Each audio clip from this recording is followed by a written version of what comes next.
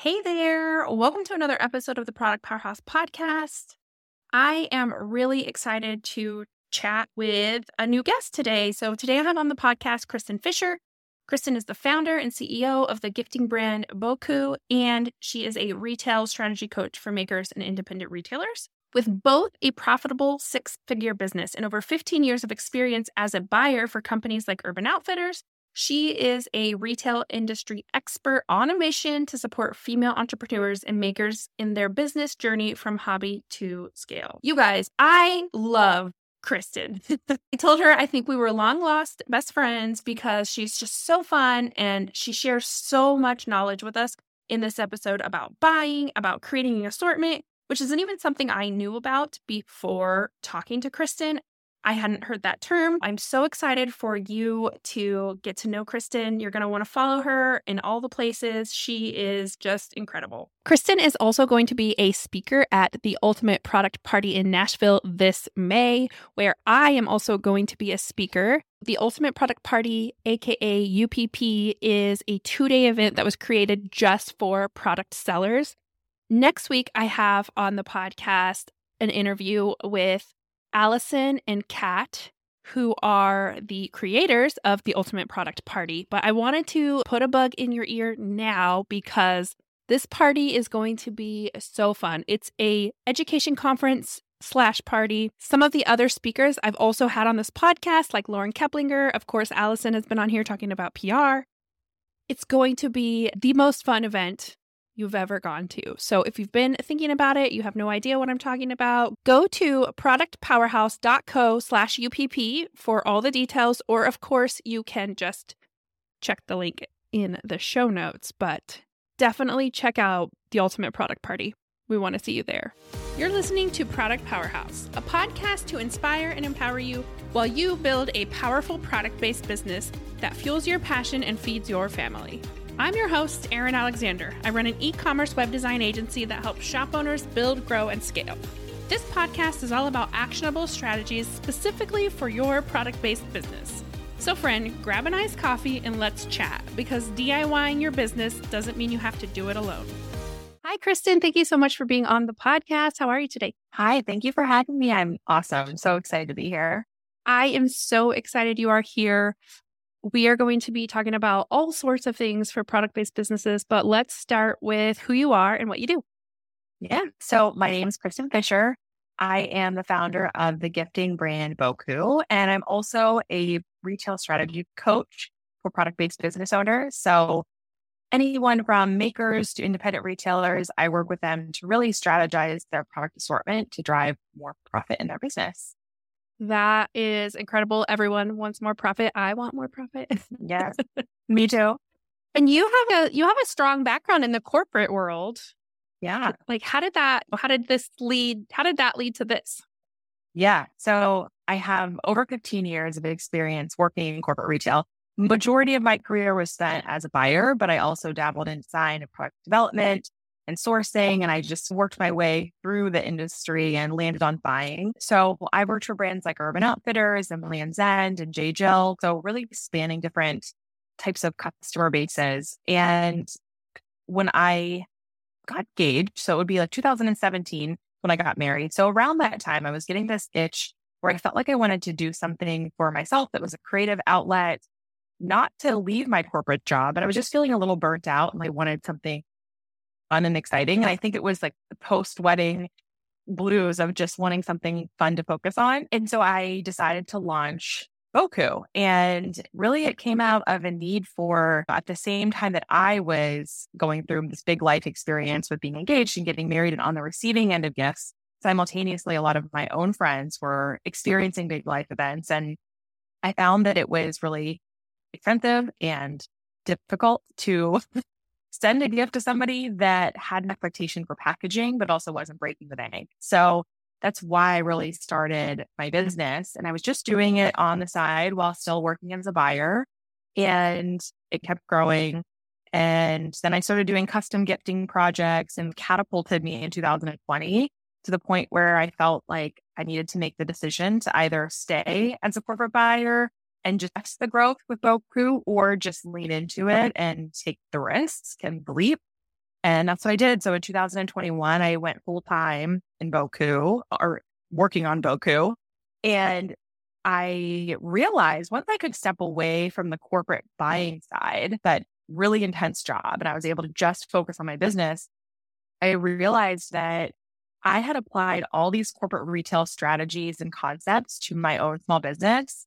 And it is how I was able to be profitable from year one. And it's something I didn't really realize until I stepped away. And I was like, this felt so natural for me. But everybody that I'm talking to that's coming to me for advice is asking me questions that I thought it was common knowledge, which they're clearly not. It was just me not being able to see through the weeds at the time. And so that's when I started coaching more in a way that was more constructed and could actually make an impact on people. And so that's where the coaching side of the business was born. I've really been doing a lot more of that this year. It's so much fun and rewarding for me. Wow, that's really fun. I love that. I had that same realization, actually, even not that long ago, where I was like, I work in e-commerce and wait a minute, I have a ton of experience that it just, it's a different world, but it all applies. I was like, oh, yeah. That's why I know the things I know. I gotcha. Yeah, you start to realize, okay, these things that I just take for granted or think are common knowledge really aren't. And so something so specialized and technical like web development, you probably have a world of knowledge that would blow my mind. I know the tip of the iceberg for just managing my own Shopify site. There's things that you just think are common knowledge and they're really not. I found that people were continuously DMing me and asking questions or asking for advice on things. And there were common themes that kept coming up. And I'm like, I need to actually do something with this. Not necessarily, oh, I need to make money off of this, but more, I want to actually be able to help people and dig into their business and figure out how to help them and take these things that I know and apply them to their small businesses. So that's how that happened. I feel such a kinship with other women who are running businesses. Like, I want every woman who wants to have their own business to succeed and take over the world. And if I can tell you one thing, then I will. Like, anything I can tell you. One time I went into this local boutique. They closed down now, but they were trying to figure out how to post something on Instagram and like they didn't know how. And I was like, oh, I'll show you. They're like, what are you, like some kind of social media person? I was like, no, I'm a web designer.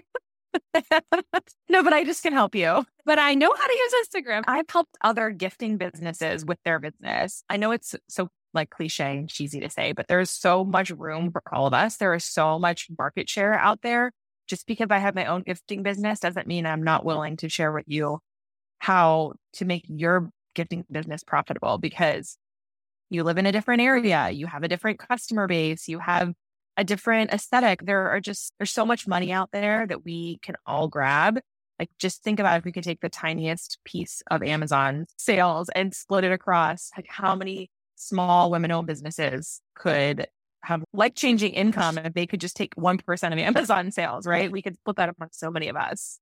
Absolutely. Oh, I love that so much. That is like why I do what I do. I have this line that I like to say, like when I'm talking about my business, I'm like, I help you build a business that fuels your passion and feeds your family. Because like you can absolutely create a business that is like from your heart and soul and the things you love, that is profitable to run your family, to pay for your groceries, and even beyond that. My husband was let go from his job in 2020 and he didn't work for a long time. He works part-time now and all of the rest of our income comes from my company. And like when I started my business, we had nothing. So it's just like incredible what women can do when they put their minds to it. And I just love being a cheerleader. I hate that word. Like cheerleader sounds cheesy, but for other women doing this, if I could cheer you on, I will do it. Yes, I completely agree. And I think it's such a fulfilling way to live your life, because if you're just focused on yourself, it's not very rewarding. At least for me, it's not.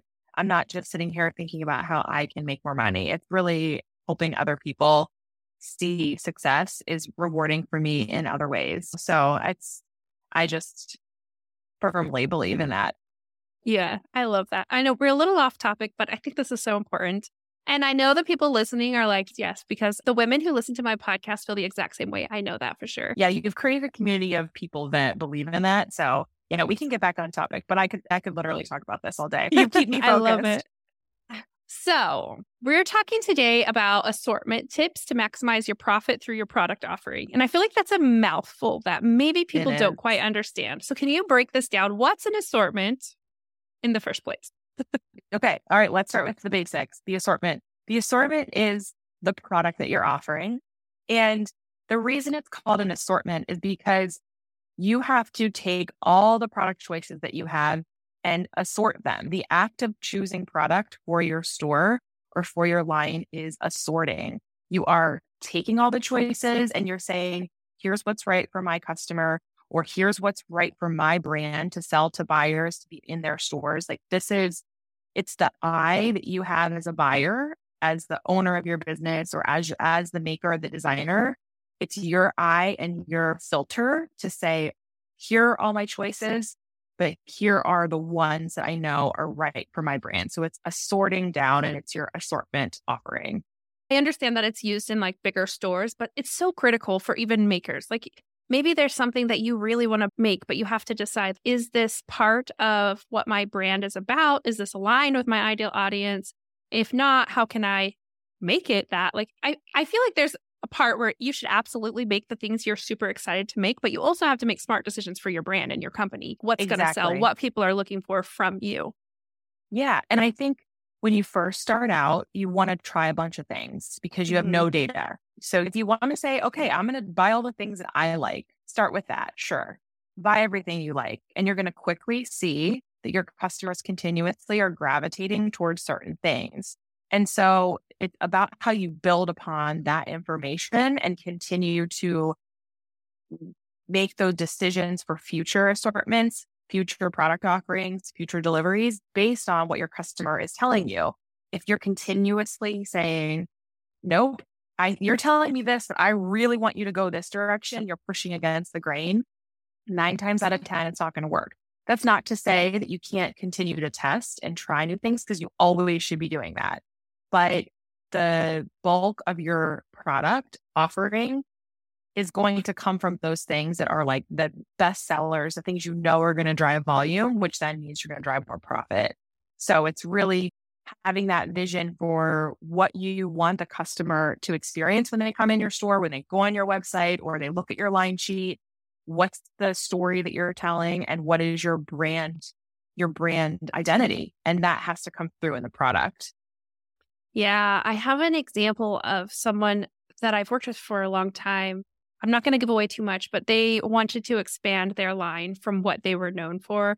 And they really it was a great idea, but they didn't plan and execute very well. And those things ended up not selling basically at all because it wasn't executed. It wasn't in line with the brand, and it wasn't what they were known for. And I feel like you could absolutely expand and increase, but you've got to be really strategic about it. You have to plan ahead. You have to think about the process and then be willing to shift gears or adjust when things aren't going well. It's so critical for us as business owners to make those decisions smartly. Like smartly? Yeah. Is that a word? Yep.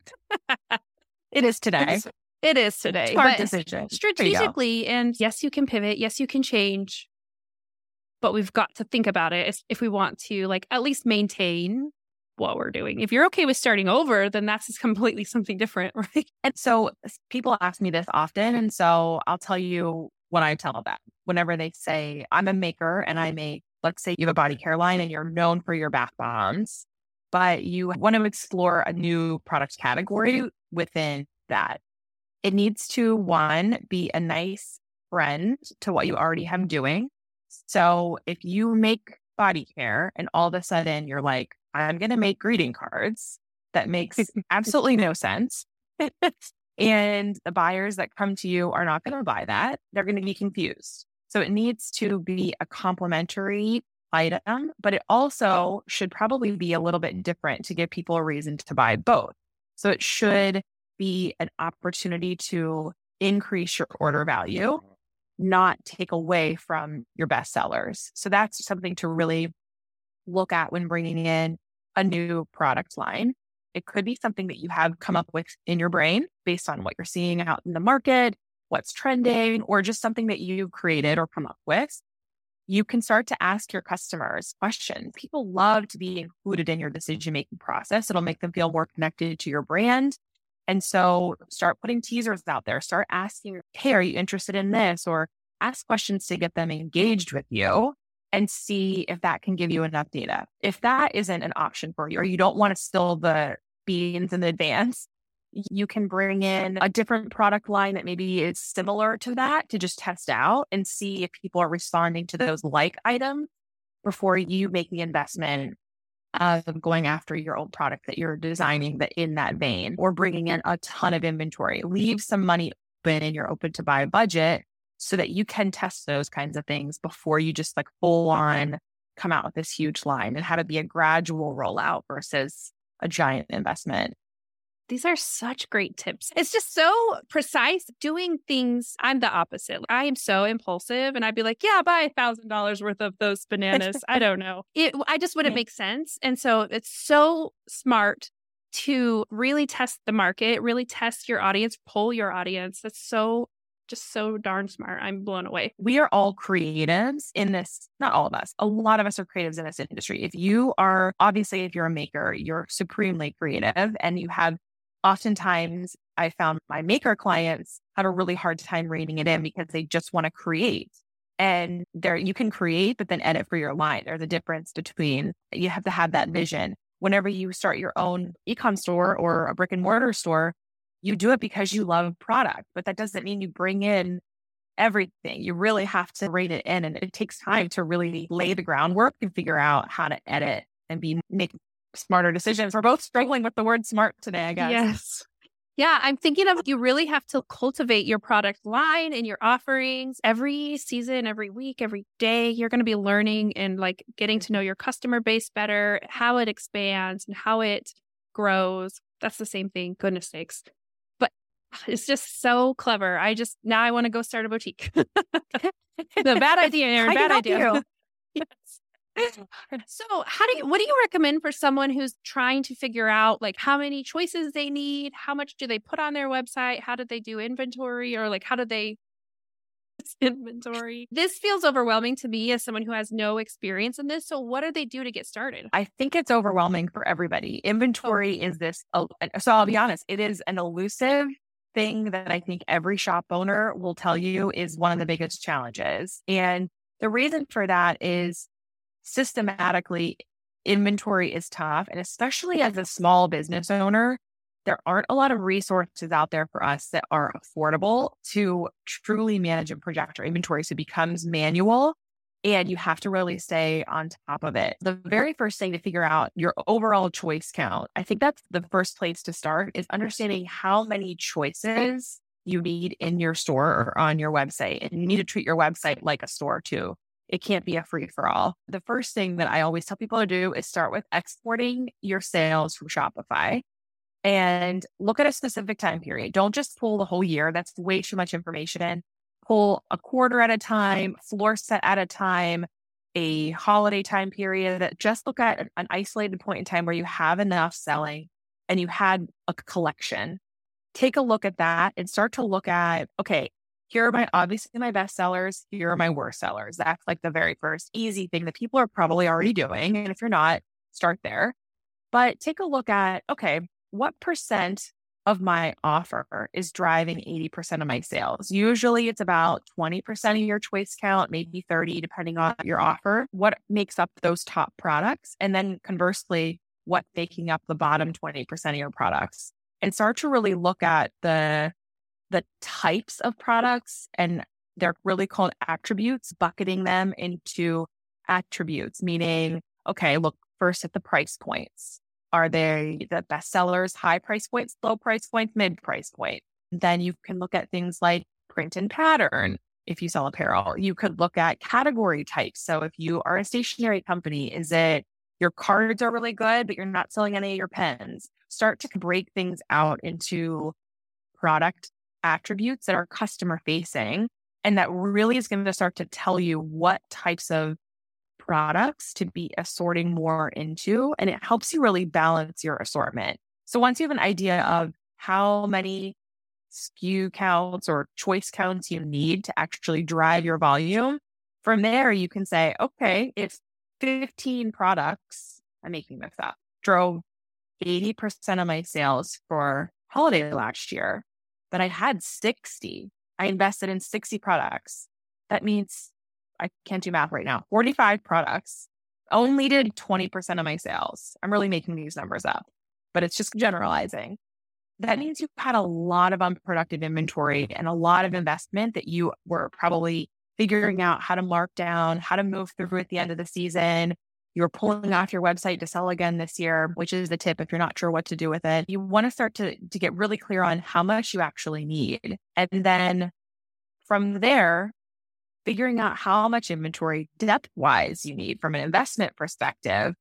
That's whenever future planning, you get better and better at this, that you just look at your sales plan and you want to figure out how much you need to sell to protect the top, to protect those 15 styles that drove 80% of your sales in my example. How much volume do you need there? And then how much money's left in your budget? If you only need a total of 30 or 40 SKUs, then you can start to really narrow down and just buy minimums on some things just to balance out your attribute buckets. I know this is a lot of complicated things, and this is why I work with people one-on-one, because it is complicated, but you have to start somewhere. So you have to start with having a sales plan and understanding how many choices you need for your customer to choose from to actually drive your volume. What you're saying, it does seem complicated, especially I don't deal with that at all. I'm not a product-based business or my products are digital, but I understand this concept of people talk to us all the time, like entrepreneurs, about knowing your numbers. And I think it's so critical for product-based business owners to know their numbers of like how much inventory they should be carrying or how much profit they're making on each item. And if they don't do this process, like if they don't sit down and look at the data that they can get from their orders or from elections, all these things that you're telling us about, they don't have those numbers. And so they're just kind of going at it blindly. I think there's so much empowerment when you go at it from like a data-driven decision and looking at the numbers and seeing what, like creating projections. I know the first year someone taught me how to make projections. I was like, whoa. And so there's just so much you can learn from looking at things like you're talking about. So objectively seeing where they fall on the scale of how much did we sell this quarter, that quarter, whatever it is. I think that's really critical to sustainable growth. I completely agree. I mean, it really is so empowering whenever you look at the data and you feel confident going into your next buy cycle because you understand where your profit is coming from, and it helps you to take the emotion out of things. If you're a really creative person, you often have an emotional attachment to the things that you're designing or developing into, or the product that you're buying. If you love product and you go to a trade show, it's so overwhelming because it's just hundreds of brands showing you their latest and greatest line that you've never seen yet. It's so exciting, but it allows you to say, just because I love this, my customers are telling me repeatedly that they don't like that, or that they don't want that, or that they do love that. And I can feel really confident saying, this is going to be my number one style. And I'm actually going to put more depth behind it. I think the next level in your business is whenever you can stop buying minimums and you can start taking steps out and taking a stand on what your top products are going to be and really investing in them and saying, by investing in these, I'm not going to be buying all this other random stuff, because you're saying, I know these are going to sell and I'm taking that chance. And then you're going to make sure your marketing covers all of that, that you are continuously, repeatedly going back to those. When someone walks in the front door and they're looking for something, you can guide them to your top investments. And that's like a focus, not only for you as a business owner, but also the staff in the store, your marketing intern, the people that you outsource your creative to.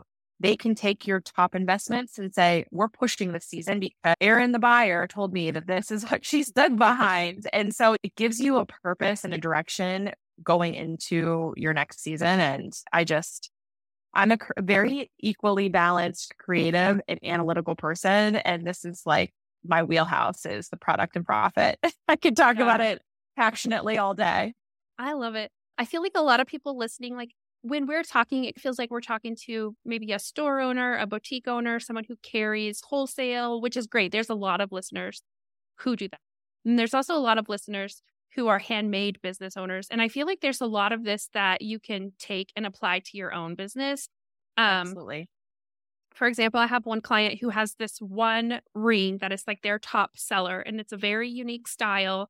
They started saying, oh, maybe we should start making other variations of this same ring with like different stones. I'm like, yes, this is how you use the data to make decisions in your designs. And that type of information and that data that you can get is still applicable when you're just a handmade business. I say just, I don't mean it like that.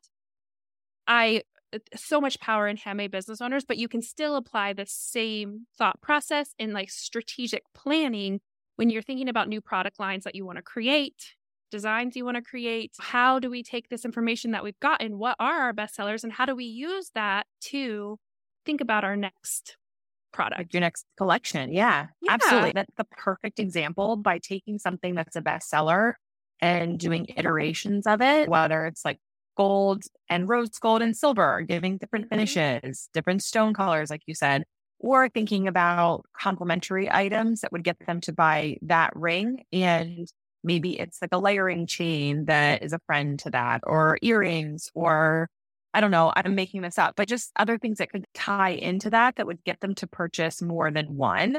Because I think our goal is to always have people buying more. So you want your UPTs, your units per transaction, and your average order value to go up.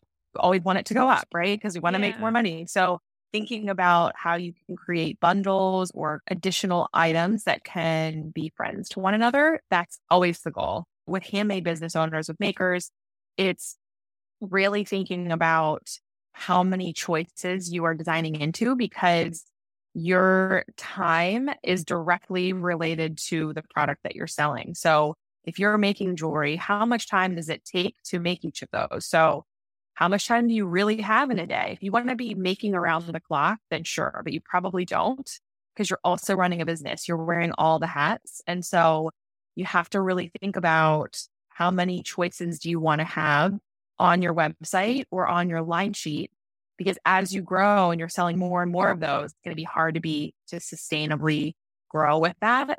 So you have to look at your time as it applies, as well as just your offer and the investment. Yeah, I think that this is like a good kind of gentle, tough love reminder for business owners that there is so much of it that is about creating what you love. But also, if you're going to do it as a business, then you have to do it strategically and you have to think about those things. And so there's definitely a careful balance, and you can create the things you love along with planning a smart product line. Exactly. You have all these really amazing ideas and you still want to allow room and space for yourself to be creative. You can do really small mini runs of things and have like web exclusives, or just do for your email list own, really cultivate your community and give them things that are just exclusive to them. It allows you to still create, but not rely on those things to drive your volume. So there's ways to not be all business all day, still have that creative outlet, because you never want it to turn into a chore or a business that drains you, especially whenever you're a creative maker. Oh gosh, I feel like I'm like in love with this. I'm also like equally parts left brain and right brain. I would say I'm even more like analytical than creative, even as a designer, because I don't care if things are like super fancy. I want them to look good, but I also love like the data and anyways. Yeah. But so I feel like I could talk about this forever, but you did touch on something a few like minutes ago that I wanted to bring up again. And that was like, what do you do if you have product that isn't moving or isn't selling? Like maybe you did go all in on something and it didn't pay off. What are you supposed to do with it? This is definitely a tough one. And sometimes you need to get creative. So it's completely dependent upon what the situation is. So I would say, is it reusable? Is it something that could be reusable? Meaning, do you think that it would sell at a different point in time? So for example, let's say you brought in a ton of red product for holiday and your customer clearly picked their favorites. Okay, great. But now you have a ton left over. Can you pull it off your website and either hold it until next holiday? Are you comfortable carrying that level of inventory for a whole year? If you are, then do that and try and re-merchandise it next year. Or can you turn it into a Valentine's Day collection or a 4th of July collection? Can you do something different with it? Because sometimes it's just about maybe you had too many choices and the customer was a little overwhelmed. And so they just picked their favorites. Doesn't mean they didn't like it. It just meant that they picked their favorites. So is it viable inventory that can be used in a future season? And if that's the case, I would take it off the floor. I'd pull it off your website and just set it aside and then bring it back as brand new in a couple of months, or take it to a market or something if you're a handmade business. If it is clearly a dog and just not going to sell, you have to get comfortable with marking it down to move. And when I say marking it down to move, I don't mean shaving 10% off and hoping for the best, because at the end of the day, it's not going to move. If they didn't like it at full price, they're not going to like it at 10% off. They're not going to probably like it at 15% off. So you could start at a place that you're more comfortable with and then be comfortable taking maybe a second markdown on it. But you have to do it timely, because if it is specific to a season, summer inventory, for example, you got to just go deep quickly because it's still going to be a relevant time period for it to sell. If it's something that you feel like could live longer, then okay, maybe do a first markdown. If it doesn't move, then go deeper. But your best bet is to just go deep and move it, because money is money. So at the end of the day, if it's not going to sell, then it's just going to be sitting there taking up money that you could be investing back in the business. So you have to be comfortable with marking it down. There are other things that you can do too. If you have opportunities for bundles on your site, you could take different like products and package them together to have a mini bundle that could sell. You could also have a brick and mortar store, do things like end of season sales and make a big event out of it. I just worked with a client where she had a lot of inventory from 12 months or older that she was just sitting on. It was just completely overtaking her, not only her stock room, but also her mental space. It was really weighing on her. And so we just strategically worked through how to price those things and how to bucket them and how to show it to the customer. And she collaborated with other business owners, made an event out of it, and she moved through 80% of what she had been sitting on for over a year because she made it feel exciting. And so you just have to get creative and get comfortable with just getting down and dirty and moving the inventory. It's a tough game when things don't sell, especially whenever you really believed in it. You got to just take the emotion out. I am thinking of this TikTok trend, like what's something you expected to sell like crazy and what's something that actually did sell like crazy, and they're never the same thing. So that's what popped in my brain as we were thinking of this. But those are such great tips. I know that there are people listening who are sitting on inventory, whether it's a candle scent that didn't sell or whatever, giving it a bonus. Yeah. You know? Yes. Yes. You know what? Gift with purchase. There's so many things. You could do mystery boxes, mystery gift with purchase, or an actual gift with purchase. There's a myriad of things you can do. And just because I teach on this does not mean that I don't also have this. None of us have a crystal ball. We're constantly trying to be one step ahead of our customer to give them the newest and the greatest things, but that doesn't always mean it's going to land right. And we don't have a crystal ball. We can't read the future, unfortunately. So I still have to deal with this in my own business too. And it's just about saying, all right, what am I doing with this inventory I have now? And how am I changing what I have on order? Or how am I changing what I thought my future assortments should look like based on this knowledge that I have now about this item that was horrific? One of the things that you and I talked about before we started recording was that in our business, things are experiments. Like, this is a learning process. This is what I learned from whatever the thing is. And I think that's something that everyone should remember when they get stuck with inventory. Or a lot of times my friend will be like, oh, no one purchased this new collection I put up. And it's okay. So it was an experiment. It doesn't mean anything about you. It just means the facts are that something didn't hit right with your audience. And so you can adjust and learn from that. And then next time it'll be better. And if it's not, then you get to try again. Like, it's not a personal flaw. It's just a learning experience. And if you approach things in your business as learning experiences, you'll be much happier with the outcomes. Yes, that is really good advice, because we're constantly, like you said, we were talking about this just before, we're constantly learning and trying new things. And if you're not doing that, then you've got to be bored. It's all about just trying new things. And that's why I said earlier, when you're going to try something new, don't buy a ton in it or don't make a ton in it. Just test it out first and kind of dip your toe. And sometimes if you do make a mistake with investing too much, then just figure out how to get rid of it and move on.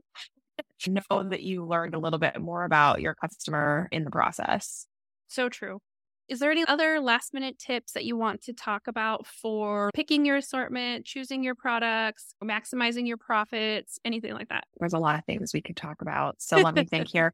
I would say one thing that I talk to a lot of people about, and this is more for, let's say it's less for handmade business owners, but it could still apply. It's whenever you're assorting your product, I think it is really key. And I touched on this with having your attribute buckets, but it's really key to have a balanced assortment and have a mix of things that play off of one another. Having that point of view on what your store is or what your brand is, really being clear on that. And then saying, when I'm looking at my product offer, what I'm designing into, how am I balancing this? So it's not all sitting in one of those buckets. I don't have all really high price points. I'm not making only rings, or I'm not doing all animal prints, because your store, your website, your line sheet will look crazy. So looking at things from a balance perspective and offering a range of colors and things that tie together, but give your customer reasons to buy multiples. That is, I think, something to always go back to with that balance that I think is really key. This is something I struggle with in my own business. I'm like, oh, I want to create this thing, but it's like, how does that tie into everything else you do? And so even for someone not selling products, or I guess mine are digital products, it's like, it took me some time to figure out how to make the things coordinate or be cohesive. And so I completely understand what you're saying, and I completely understand it in that perspective. And I feel like having that well-rounded, balanced assortment really is going to help drive up your average order value. It's going to help, what did you call it? Units per something? Yeah, units per transaction. You know, it comes back to coming full circle with our conversation. It goes back to the very first thing we were talking about, which is I was doing this kind of with my eyes closed because I've been doing it for more than a decade, almost 2 decades now, and in my corporate career. And I was like, oh my gosh, what I'm doing, a lot of people who even run successful businesses don't do this or don't know this. So if you're successful and you're not doing this, think about how much more successful you could be. You could be making so much more money in your business if you even just take the first step to start looking at balancing out your assortment and bucketing, having an inventory plan. There's so many little things you could start doing now to make your business even more successful. So it's just once you start to open your eyes to realize, oh my gosh, for me, I'm doing this all the time, and it's what I've been doing in my own small business. I think I could help other people with this, because it is not common knowledge. When you think about, okay, what does this mean after I start doing these best practices? It doesn't just mean, okay, you're investing less money in your inventory, not less money, sorry. You're being more strategic about what you're investing in because you have less choice count. So there's that, but also think about what that means just from a process perspective and streamlining your actual operational side of your business. It's less products that you have to write copy for, photograph, upload to your website. It's less products that your social media team needs to be shooting, or yourself if you're a solopreneur, which so many of us are. It's just less workload that goes into tracking the orders. If you are buying from a wholesaler or maker, tracking that. It ties into so many different things. So you're really streamlining your business, not only from a investment perspective, but also just your time. I think it's also really normal to realize that maybe they're not a part of a balanced thing, or maybe they're not perfectly strategically placed or whatever. Like for me, my Q4 goal isn't to create anything new. It's to optimize the stuff I already have. I just want to be a little bit more efficient, a little bit more effective at what I'm doing. So for me, it's like plugging the holes in my funnels, right? But for some product-based business owners, it could be I need to double down on making the Apple Honeycrisp scent soap and cut out lavender. As you keep going in business, you learn better strategies and you learn how to optimize. Yeah. And you start to think, my time is also money. So your profit isn't just the sales of your product and how much money you make at the end of the day from that. It's also your time.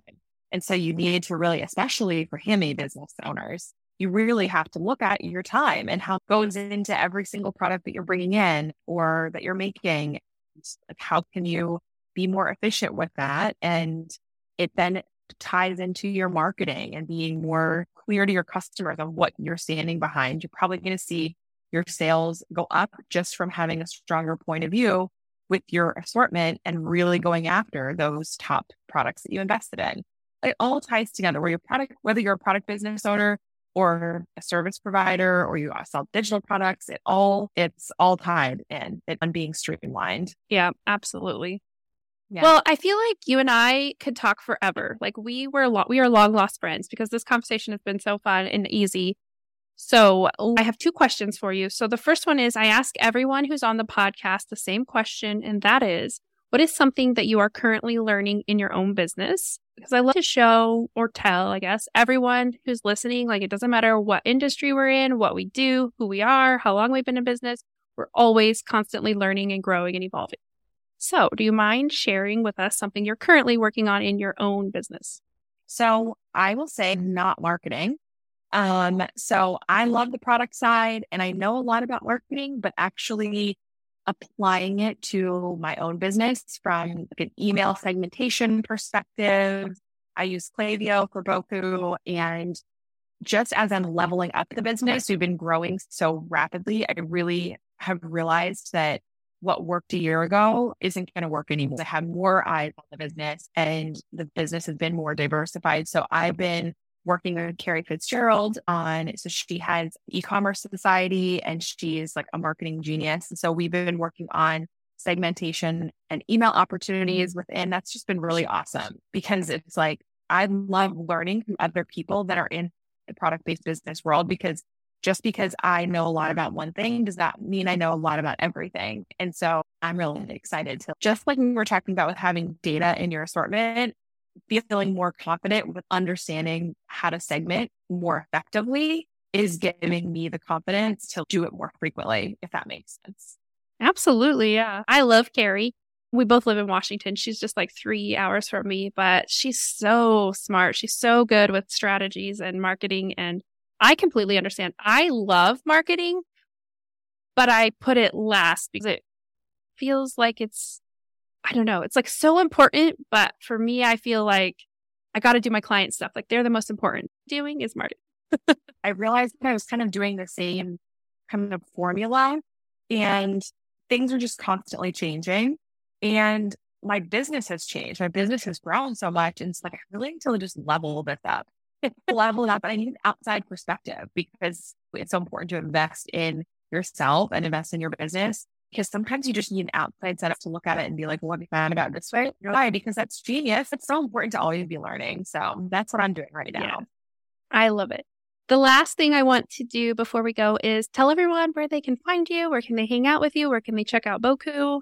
Yeah. So pretty much everything for me is at Shop Boku, which is BOCU. So shopboku.com or at Shop Boku, Instagram, TikTok, Pinterest, other places. So you can go there if you want to send a gift, or if you want to work with me one-on-one, there's a retail coaching tab. So you can go there. Yes, we will have the link to your website and your Instagram and all the social media in the show notes. So if you're looking for that, you can connect with Kristen. The links are in our show notes. Check out her gifts. Thank you so much, Kristen, for just like sharing so openly and like pouring out all of your knowledge. Like I feel so much smarter now. And I want to learn more about this. I love that strategic side of business, but I'm so grateful for your time and sharing all of this with our listeners. Thank you so much. Thank you for listening to the Product Powerhouse podcast. It means so much to me that you take the time out of your day to listen to this podcast. It's my favorite thing to create, and I am so grateful that you've taken the time to listen.